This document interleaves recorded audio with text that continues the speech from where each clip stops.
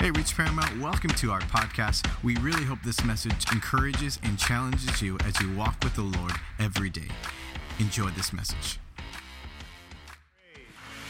Thank you, Lord. Thank you, Lord. You can be seated this morning. We appreciate all of you being here this morning. We're glad you're in the house of God, and thank you, Pastor Omar, our worship leader over here, and tremendous time. I'm going to just sense the presence of God here. In fact, why don't you turn to your neighbor and say, you're in the right place, at the right time, right now. I believe that today, and we're glad you're here. And again, we're looking forward. I know it's going to be a little warm out there, but there's a lot of food. There's a lot of carne asada, a lot of chicken going on, and I think you want to eat first, okay? So they're going to be there. I think some guys are there already, secured the spot, and we're under lots of shade. And it'll be a lot of fun. And so if you want to be a part of that, again, it's at the Holidale Park today. And we're going to have a great time on our Labor Day picnic. So we're starting a new series, and people have been asking me, what do you mean keeping score? And what we're talking about, and what we're going to be talking about this month, is when we lose, when we keep count. In other words, this is a series where many times we want to keep tally, or we want to keep score of what people do for us and what we do for them. You ever met somebody like that? You do for me, I do for you. You don't do for me, I don't do for you. Or you ever been around someone that says, well, I did this for you and now you owe me this? These are people that are keeping score. And I know it doesn't apply to anybody here this morning, but I'm just going to kind of bring it out. Or you offended me, and so I'm keeping count of how many times you've offended me. Or I gave this, and you're keeping count of how many gifts you gave them versus what they gave you. And this is what we want to talk about this month, about not keeping score. Because lots of times that's what we do. That's what the religious people did when Jesus came. They always kept score of their good deeds. They kept score of the good things. And the Lord began to really kind of erase all of that, and not for us to keep score. Let that be in the hands of God. Is that all right? In the sovereignty of God. So I'm going to pray, and I'm going to ask the Lord today to help us as we dive into this message. I'm going to talk about a subject that's going to really kind of rock you. Is that all right? Can I just talk about something that's going to rock you a little bit? And you may not want to hear it, but I believe it'll help you, and I believe it'll help every single person in this building, including myself. So let's pray. Father, we thank you for the Word of God. We thank you that your word is true, that your word is powerful. And I pray today, God, you'd open our hearts and our minds to receive the word. Wherever state of mind, whatever state of heart that people are in right now, Lord, you know every individual in this building. You know where they're at in their state of heart and mind. I pray that the word of God would speak into their lives. I pray for the anointing of God as I declare your word. And let the people hear the voice behind the voice. In Jesus' name, and everyone said, amen. And so I'm going to talk about unforgiveness. Is that all right? And one of the greatest places that you can go in London, if you've ever been there, I've only been there one time. It's a place called the Tower of London. And the Tower of London is an incredible structure. It was founded in the 11th century. And it was built as a fortress. It was a royal palace and a prison. And really, it was kind of a prison for high-profile prisoners, really political prisoners and people that had did things, or royal prisoners, so to speak. And in the Tower of London is where they keep the crown jewels. And most of the time when you go visit there, they're emphasizing the beauty of this palace, the beauty of the Jews. In fact, I don't know if we could show a picture of the palace itself, kind of give you an idea of what it looks like. And it's just grand thing. Boy, I didn't really come out that clear as I thought it would. But anyway, it's a lot more beautiful than what that picture is. We need to get a clearer picture of that the next service. But it's a really beautiful place. You can take it down. And in this particular tower, or this palace, is what they have. They have a prison. And most of the time, people don't emphasize the prison, but actually, more than just a prison, it was a torture chamber. And people would go there, or they would put people there, and they would torture them. It was a terrible place. And I know it's going to sound gross, but they used to have a torture tool called the rack. And I've used this illustration before. And I want you to kind of look at the rack. Go ahead and put the picture of the rack. And in this particular picture, they would put an individual on this rack. And they would begin to turn these knobs on each side and torture them to speak or to get them to say whatever they had to say or whatever secret they were holding. And if the person would not do that, they would continue to turn these particular, where their hands were attached and their arms, and it would basically begin to dislocate their limbs, and they would tear them apart. I know it sounds gross, but this is what people did in those days. It was an instrument of torture. In fact, you can take it down. In fact, the king, many times, if he wanted to get someone to speak quickly, he would just take them down there to watch somebody being tortured. And immediately somebody said, I'm not going to go on that thing. And they would begin to confess everything that they needed to confess. It was an agony. It was excruciating. And we begin to think about who would ever want to go to a torture chamber. Who would ever willingly want to go to a torture chamber? I mean, if somebody said, hey, what do you want to do for your birthday? Hey, put me on the rack. Nobody would want to do that, right? Oh, yeah, put me on the rack for vacation. Nobody would want to do that. Doesn't make sense. But yet, there are many people, even in this building, because of unforgiveness, you're in the torture chamber. You've chosen to be in the torture chamber of unforgiveness. In Matthew 18:35, Jesus said this, if you don't forgive your brother from your heart, that your heavenly Father will hand you over to the torturers.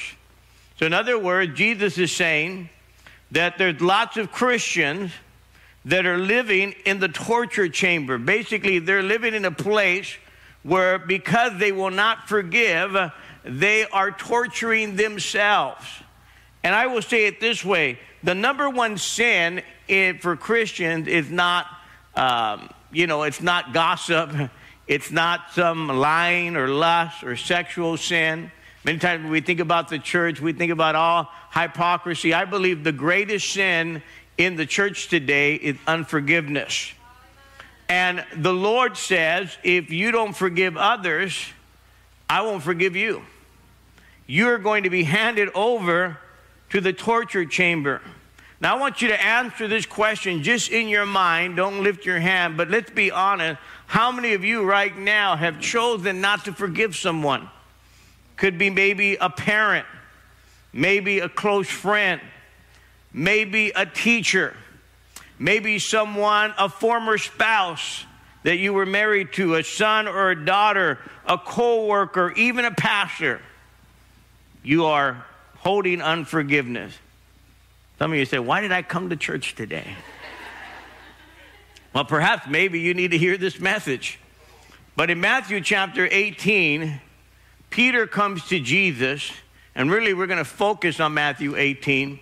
But Peter comes to Jesus, and he makes this statement. Peter said, Lord, how long shall my brother sin against me, and I forgive him? Up to 7 times? So Peter was coming to Jesus to see how many times he had to forgive his brother. The reason why Peter did that, because the rabbis during that time would tell people, all you need to do is to forgive them up to 3 times. And after the third time, you don't have to forgive them. That's what the rabbis were saying during that time. So Peter said, well, I'm going to double it. I'm going to really impress Jesus. I'm going to tell him, hey, how many times? And I'm going to double it and then just kind of put one in there for good measure. So I'm going to say 7 times. So he's kind of looking for commendation. He's looking for Jesus to commend him. But Jesus did not commend him. Jesus corrected him. And in verse 22, Jesus said to him, I do not say to you up to 7 times, but up to 70 times 7. Now with Jesus saying to keep count 490 times, and then 491 times, then you can go kill him and do whatever you want. No, that's not what Jesus was saying. Jesus was not saying keep count. Jesus was actually saying an unlimited number of times. Limitless. That's how you're supposed to forgive. Now, I want to be clear about forgiveness. Doesn't mean you forgive someone and you go right back to where you were. He's saying don't hold a grudge and don't hold any hate in your heart toward that person. Now, let me read you a story, because Jesus was really great and marvelous when it came to bringing out stories and showing illustration for you and I to learn from.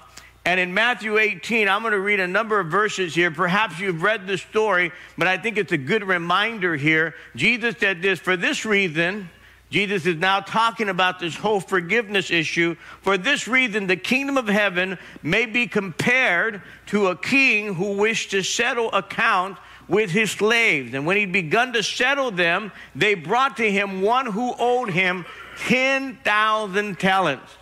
This is an enormous amount of money.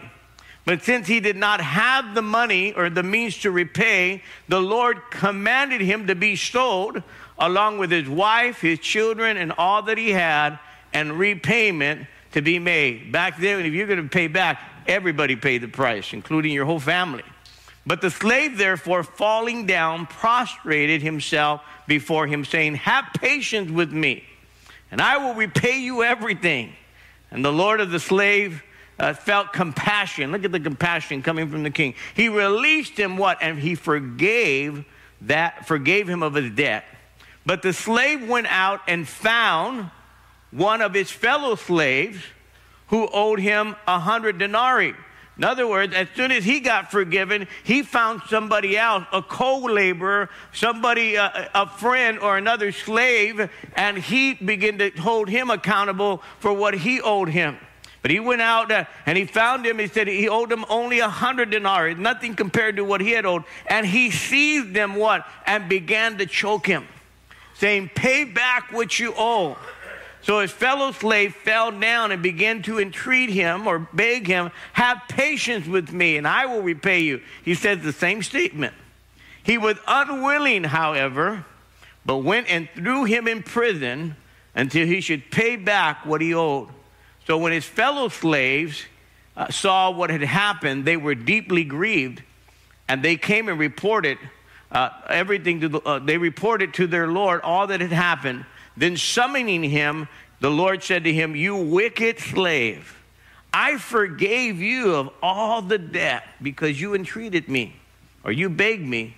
Should you not have also had mercy on your fellow slave, even as I had mercy on you? And his Lord, moved with anger, what? Handed him over to the torturers. He should repay all that was owed to him.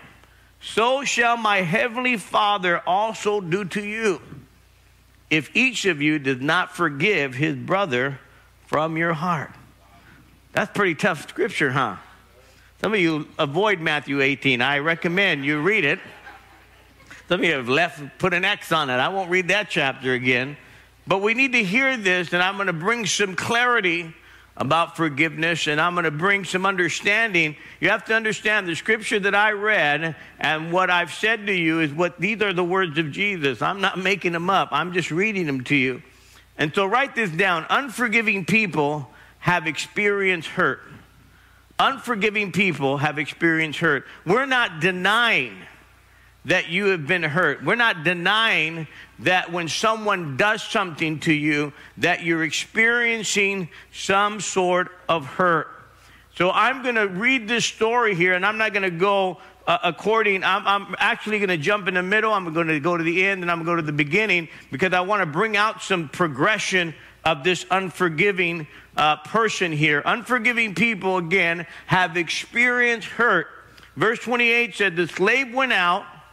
As soon as he got forgiven, he went out, found his fellow servant or fellow slave who owed him 100 denarii. And 100 denarii, very interesting. 100 denarii in today's time is basically 100 days' wages. So this guy owed him 100 days' wages. And so he was deeply offended because he owed him so much money and he wanted it back, and the guy had not paid him back. And so it would be equal to, let's just say, a lot of us today, how many days of the year that we work, not including weekends. If I calculated this right, it'd be 261 days a year. If you're working a full-time job, 5 days a week, 261 days a year. 100 denarii would have been 100 days of wages. So that means basically almost 40% or 37% of what you make a year is how much this guy owed you. So if you just made $20,000, I know most of you make more than that, but let's just say $20,000, this guy would have owed you $7,600. Now, if you made $200,000 a year, this guy would have owed you $76,000 a year. That's a lot of money. How many know what I'm talking about? And so it's a genuine amount of money. It's a genuine offense. It's not like somebody bumped into your car or dented your car door. This guy is denting your life. He owes you money. And so he's mad. He finds this fellow servant and he says, you owe me some money. And a lot of us can relate to this. How many have ever been hurt by someone? They lied to you. They owed you something. They betrayed you. They talked about you. They stabbed you in the back. They broke some kind of trust. Maybe someone abused you. Someone said something to you. Someone hurt you. And all of us today, if you've experienced some kind of offense, if you understand holding an offense against someone, an unforgiving person has genuinely been hurt. And the issue is most people that have unforgiveness don't know how to process the hurt, so they hold on to the hurt.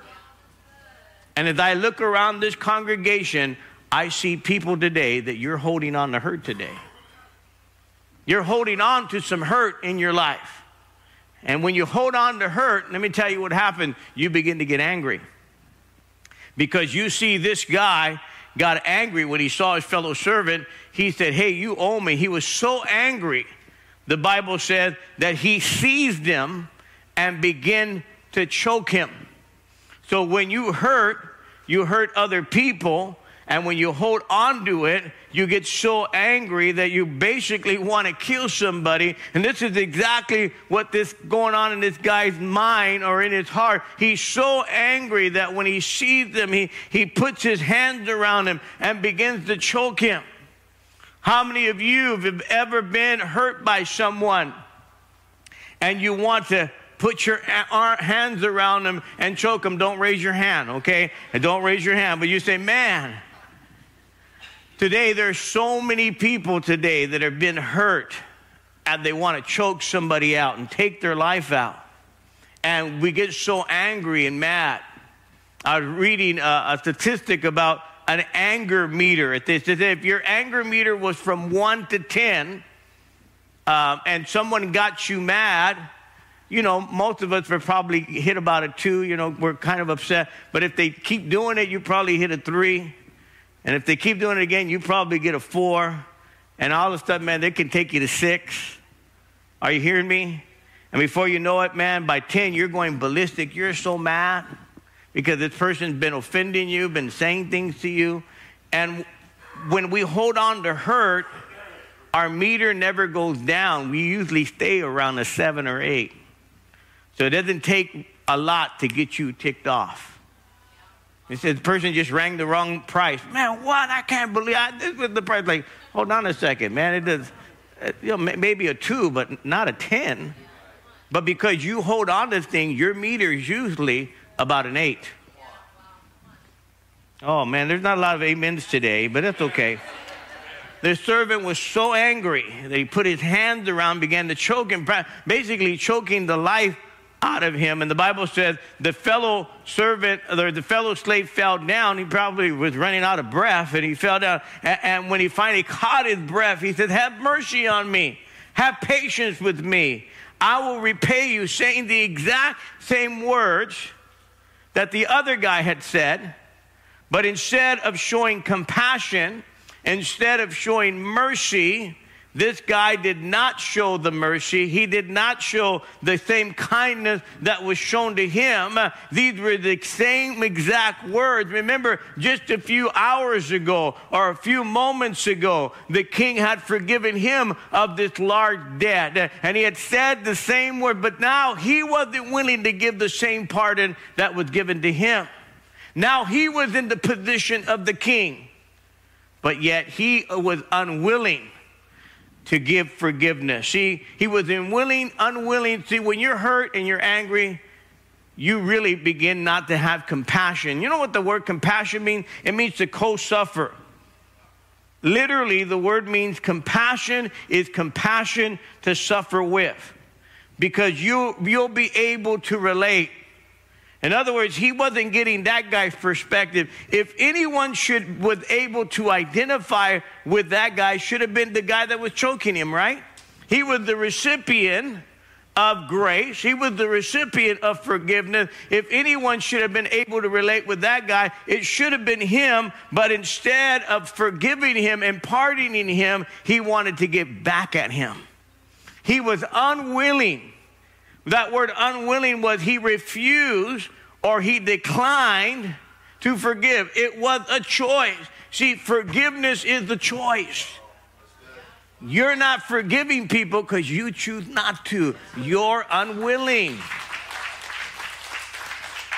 Now, don't get offended. I'm just pointing out. You go, he was pointing at me. I know he was looking at me. I'm just pointing, okay? See, I'm pointing. I'm not pointing at anybody. People are going to be mad at me. I know he was looking at me when he said it. See, he had the power to show compassion, but he didn't show it. He'd been hurt, and he wanted to hurt back. The unforgiving person's experience hurt. He gets angry, he's uncompassionate, and then he becomes irrational, and he wants revenge. When you become irrational, you want revenge. Look at, he's so irrational that he said, throw him in jail. Now, how's that going to even help him? That guy's not going to be able to pay him.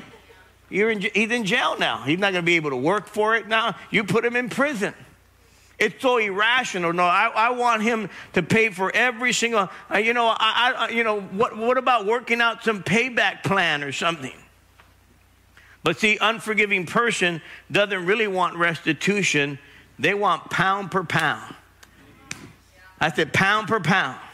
Are you ready to rumble? Right? Come on. I'm going to get this guy. I'm going to get this guy back. You know what? I want him to die. I want him to squirm like a worm in hot ashes. I want him to die like a fly. I want to get back that guy. You know what I'm talking about. You want revenge. Reminds me of this story about a guy who had gotten bitten by a dog, and the dog had rabies. He went to the doctor. The doctor said, this is very serious, and I'm sorry to tell you, but I don't think you're going to make it. We're going to do everything that we can. The man said, okay, give me a pen and a notebook, and he began to write all kinds of things in there furiously. The doctor said, are you making out a will? Are you writing down your last words to loved ones? He said, no, I'm making a list of people that I want to bite.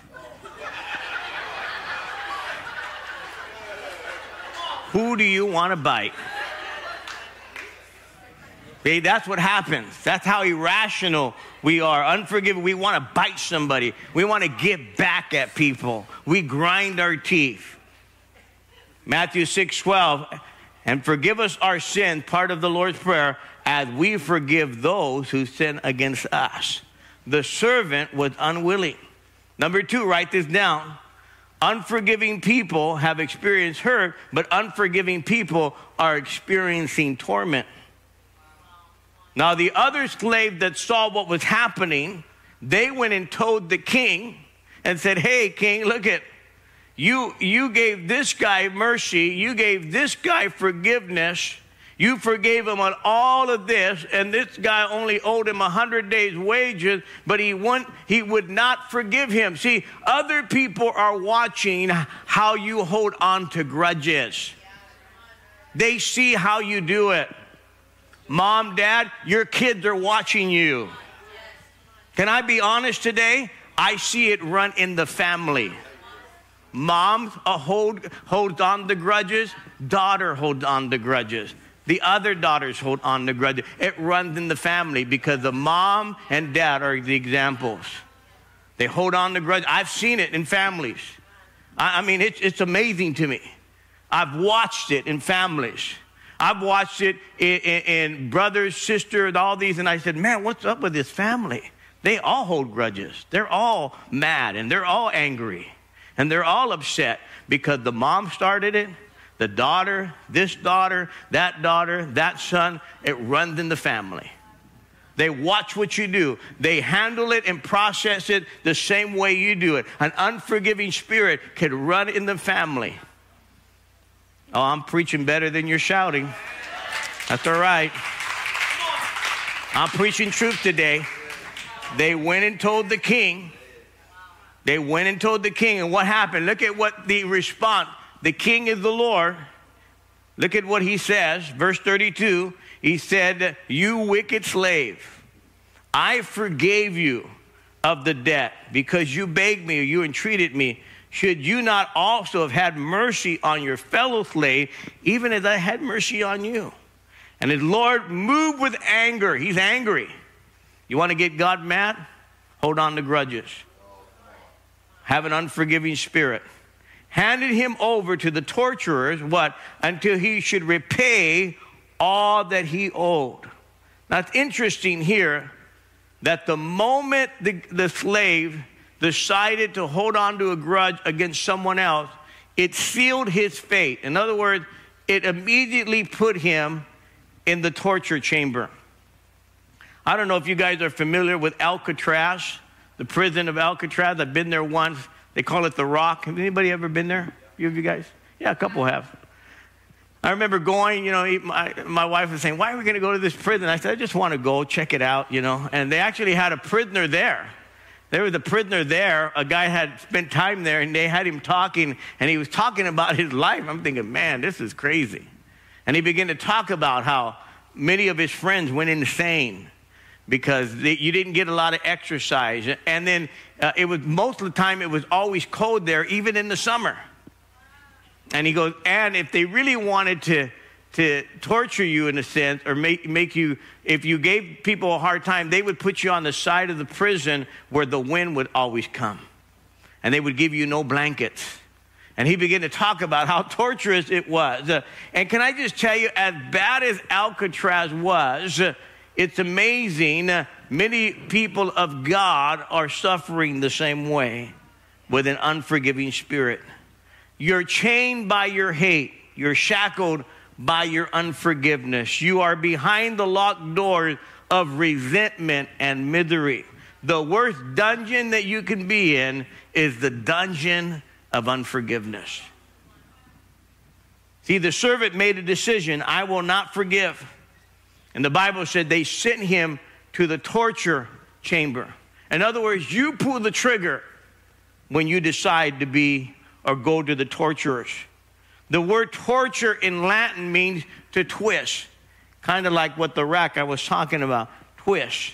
It's tormenting you. It's twisting you on the inside. It's twisting you in your gut. It's twisting you in your mind. It's ruining your life today. It's hurting you. Now, what are the chief ways that this hurt and all of this begins to work in your life? What happens? So the Bible says in verse 30, it says, you hurt yourself because he was unwilling. In other words, he was reluctant. He was resistant. He was stubborn. I've never met so much stubbornness in people when we talk about forgiveness. Nope, not going to do it. Not going to do it, Pastor. And you need to forgive. Not going to do it. They're going to apologize first. I'm not apologizing.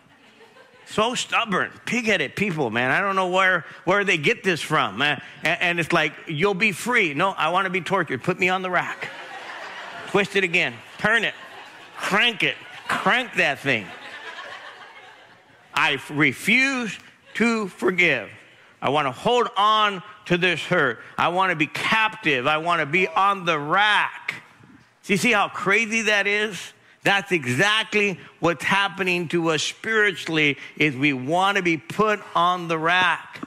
Matthew 6:14, if you forgive men their trespasses, your heavenly Father will also forgive you. But if you do not forgive men, then your Father will not forgive you your transgressions. When I first read that, I thought, am I reading this right? Is this a mistranslation? Is this a misprint? I could assure you it is not. It is exactly what it's saying. It's not a misprint. How many people have you known, or how many people do you know that hold this unforgiveness in their heart? And yet, we've been forgiven of so much. How many people here, you've sinned in thought, action, word, even this past week? How many said, man, I've sinned, I've done something? Okay. Those of you that didn't raise your hand, did you know lying is a sin? I don't know if you know that. Lying is a sin. So all of us, if we're honest, have done something, right? Said something, thought something. And as Christians, as we're going to continue to have a vibrant relationship with God, we've got to let go of unforgiveness. Now, I don't believe that it's dealing so much with our salvation, but I do believe it deals with the power of our salvation. It does deal with the joy of our salvation, the freedom of our salvation, that it affects you, that you're still a child of God, but you're a child of God in the torture chamber. You're a child of God on the rack. This is why when you come to church, there doesn't seem to be any freedom, any real liberty in your life, because you are on the rack. You've chosen, you're unwilling to let it go. You do not pass go. You do not collect $200. Amen. You are unwilling. See, you're right there, and you choose in your resentment to allow yourself to be in this torture chamber. The Bible says, you wicked slave. Basically, there's no peace. He says, you're going to live in this torture. And I've seen people, physical torture. They get sick because of unforgiveness. Spiritual torture. Spiritually, they have emotional torture. I was reading a study I Googled it in I think it's Johns Hopkins Hospital. And they said this: whether it's a simple disagreement with your spouse or a long-held resentment toward a family member, unresolved conflict can go deeper than you realize. It may be affecting your physical health. This is a medical study. He said the good news is studies have found that the act of forgiveness can reap huge rewards for your health, lowering your risk of heart attack, improving your cholesterol levels, allowing you to sleep better, reducing pain, blood pressure, all levels of anxiety, depression, and stress. You believe this? Forgiveness can do all this for you.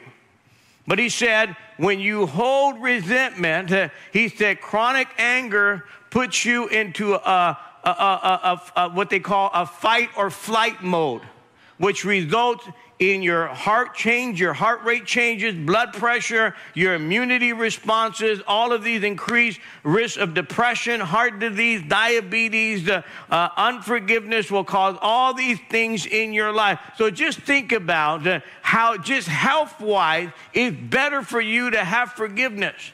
Some of you are sick, you're going to the doctor, and they're treating the symptom, but not the real issue. That's your heart. And only God can do that. You need to give it to God. You need to let God heal your heart from this hurt and this pain of unforgiveness. You're hurting yourself, and you're hurting the cause of Christ. You're hurting Christ. Did you know that when Paul the Apostle, before he became Paul the Apostle, he was Saul, and he was persecuting the church of God. He was coming against the people of God. He was putting them in prison, and he was locking them up. And many times here this Saul was coming against the people of God. Finally, when Jesus appeared to him, Jesus said to him, "Why are you persecuting me?" In other words, you're hurting me. When you hurt the people of God, you hurt me. You hurt my heart. When you hold unforgiveness, you hurt the heart of God. More churches are destroyed, let me just tell you, because of unforgiveness. People unwilling to forgive other members. The number one sin, I believe, is unforgiveness. The Bible says this in Hebrews 12:15, see that no one comes short of the grace of God, that no root of bitterness springing up causes trouble, and by it many are defiled. So what happens is unforgiveness turns to bitterness, and bitterness begins to get so deep in your heart, and basically it begins to poison you. When we're bitter with people, we want the other person to die, but we're the ones that's drinking the poison. I've seen people basically transfer their bitterness to other people. And they don't even know the other person, but the other person passes on the bitterness. Can I preach this morning? You don't even know that person over there, but this friend of yours told you this person was bad, so you're bitter too. You don't even know them. So you're passing on the bitterness. Passing on here, drink this poison. Here, go ahead. Oh, pass it to that guy over there. You don't even know that person. You never even met them. You don't know anything about them. But because of this person told you, they've passed on the bitterness. They passed on the poison. Jesus says, by this they shall know you're my disciples if you love one another. Not shove one another. Love, not shoving. Okay, maybe you misread it. It's loving. It's loving people. See, you're never going to agree on everything. You're never going to agree on everything. Even husbands and wives don't agree on everything. There may be people on this side of the room agree with one thing, another side of the room. You're never going to agree on everything, but you can still love each other. You don't have to hold unforgiveness toward one another. Can you say amen? We're going to stand before God one day. Did you hear it? And he's not going to ask you what political party you're from. Oh, are you a Democrat? Are you a Republican? What are you? Libertarian? What are you? Oh, yeah. People are divided because of politics. Really? How silly is that? How silly is that? You're not going to agree on everything. You're not going to agree on politics. You're not going to agree on different issues. But let us agree on the Word of God, that God's Word is still true. People holding unforgiveness on issues and social issues. You got to be kidding me. We're going to stand before God one day.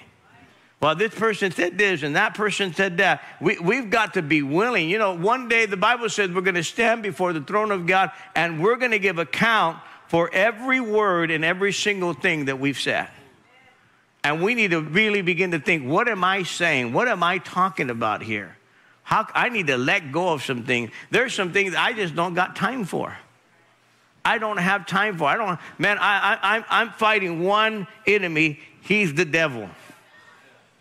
I said he's the devil.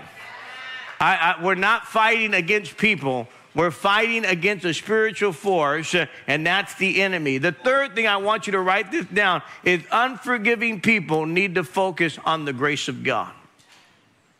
Could it be that maybe if you're honest enough right now, you've forgotten what God's done for you. And you're focusing on the hurt rather than focusing on the grace of God. We're focusing on what that other person did against us rather than what God has done for us. The whole opening of the parable is the slave who stood before the master and he owed him an enormous amount of money. In fact, they say that one talent, he owed him 10,000 talents, but they said that one talent was an enormous amount of money. In other words, it was he could never pay it back.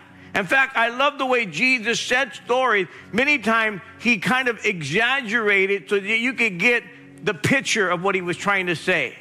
When he talks about 10,000 talents, many scholars believe it would take you 200 years to pay it back.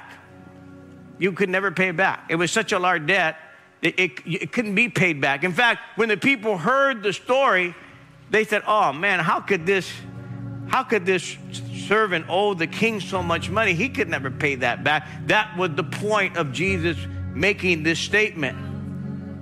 10,000 talents was ridiculous. It was like 600 or 600 million pounds of gold. How could you even pay that back? It was an exaggeration. That's exactly what Jesus was saying. It was such an incredible amount that they could never pay it back. It could never be paid back. When we look at what Jesus did for us and how much he forgave us, we could never pay it back. There's no way you could do it. I love the way Isaiah says, he says, I seen the Lord high and lifted up, and his train filled the temple. He said, woe is me, I am undone, for I am a man of unclean lips. I dwell among people, he said, for my eyes have seen the King, the Lord of hosts. He's saying, man, I'm so wicked. God's done so much for me. What did Jesus do for us? He paid the price for our sin. You could never pay that kind of price. You're not good enough to pay the price. And yet Jesus forgave us of all of these things. He forgave us of so much. But we've lost focus of the grace of God. Let me read you this last part of the scripture that we don't see. That's the silent part of the scripture that we don't see. Verse 27, after the king had forgiven the slave, remember when he first forgave him? And the Lord of the slave felt compassion and released him and forgave him of his debt. Now, if you were forgiven of all of this money, everything that you owed, what would your reaction be? Thank you. You'd be rejoicing. You'd be excited. You'd be, man, thank you, Lord. I didn't deserve it, right? But instead, immediately, he went and found someone that owed him something and went to choke somebody. See, we don't see the rejoicing. We don't see the gratefulness. We don't see him thanking the Lord. Could it be that we've forgotten what God's done for us? And we're so focused on what everybody done against us rather than what God's done for us. Can you say amen? Man, I'm telling you, when I sing about that song, the goodness of God, I'm thinking, God, thank you for saving me. I don't deserve it. I've said this over and over in this church.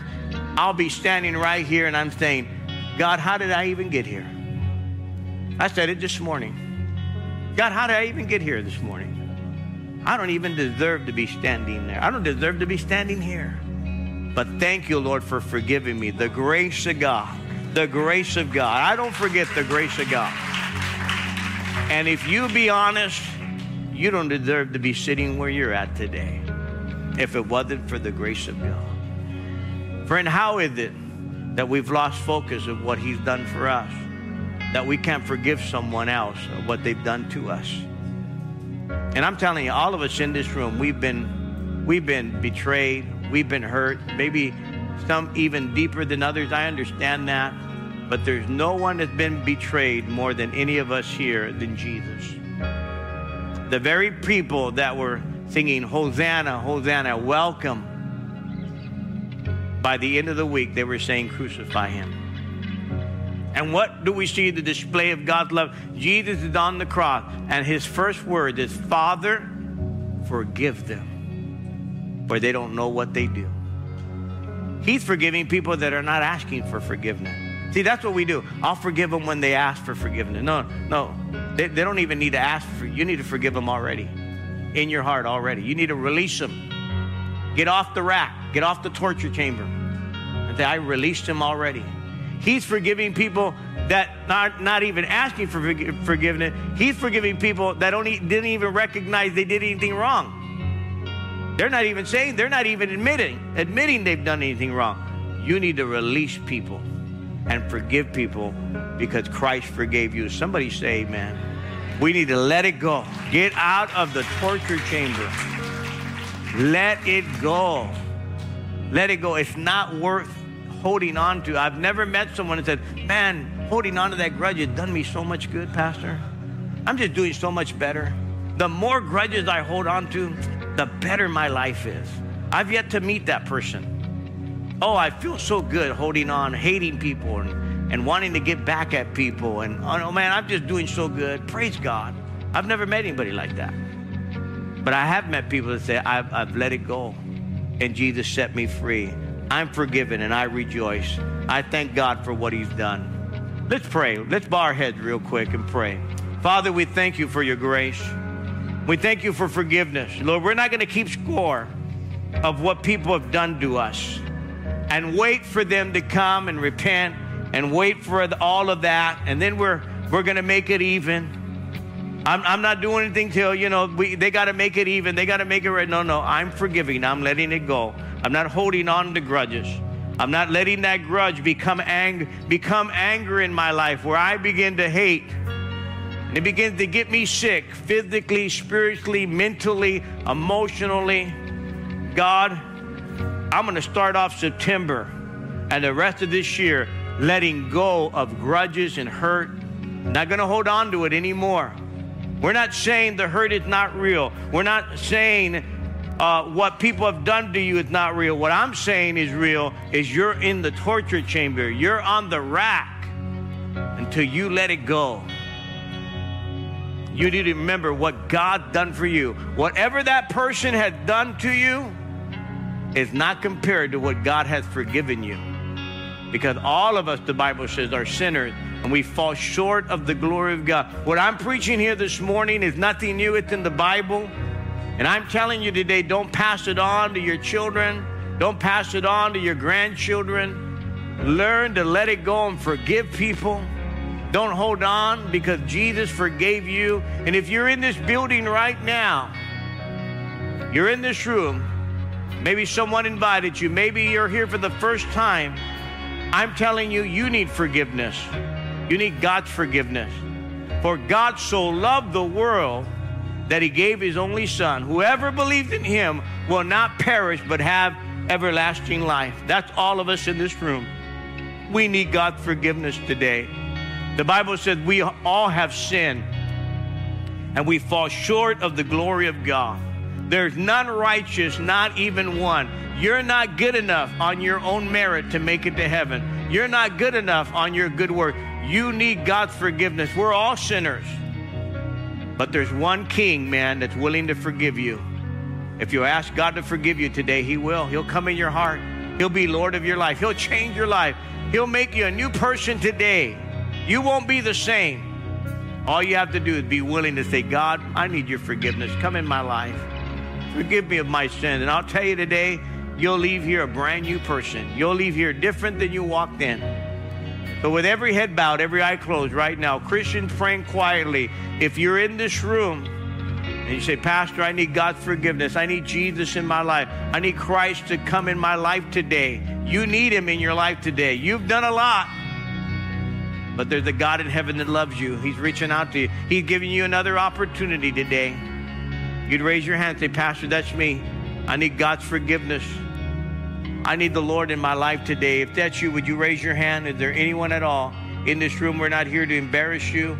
We want to pray with you this morning. But if you'll be honest with God, just say, Pastor, I need Christ. I need the Lord in my life. I need God's forgiveness. Again, there's nothing to be ashamed of today. Not in the house of God. You can come to God as you are. But if you'll be honest, say, Pastor, that's me. Raise your hand real quick. We'll pray with you. Back over there. God bless you. Thank you. Back over there. I see that hand. Anybody else? Anybody else? Be honest with God right now. God's waiting on you. Just raise your hand. Raise your hand. Who are you? You haven't raised your hand yet. Raise it up right now. Say, Pastor, pray for me. That's me. That's me. You're talking to me, man. You're talking to me. Just be honest. If there's any time you need to be honest, it's in the house of God. Be honest with God today. Say, that's me. I need God in my life. Is there anyone else today? Maybe you were once walking with God. At one time, you know exactly what I'm talking about, but you're away from God. Your sin has separated you from God. And you need to come back. You need to rededicate your life to the Lord today. Raise your hand. Say, I need God's forgiveness. I need to make it right with God today.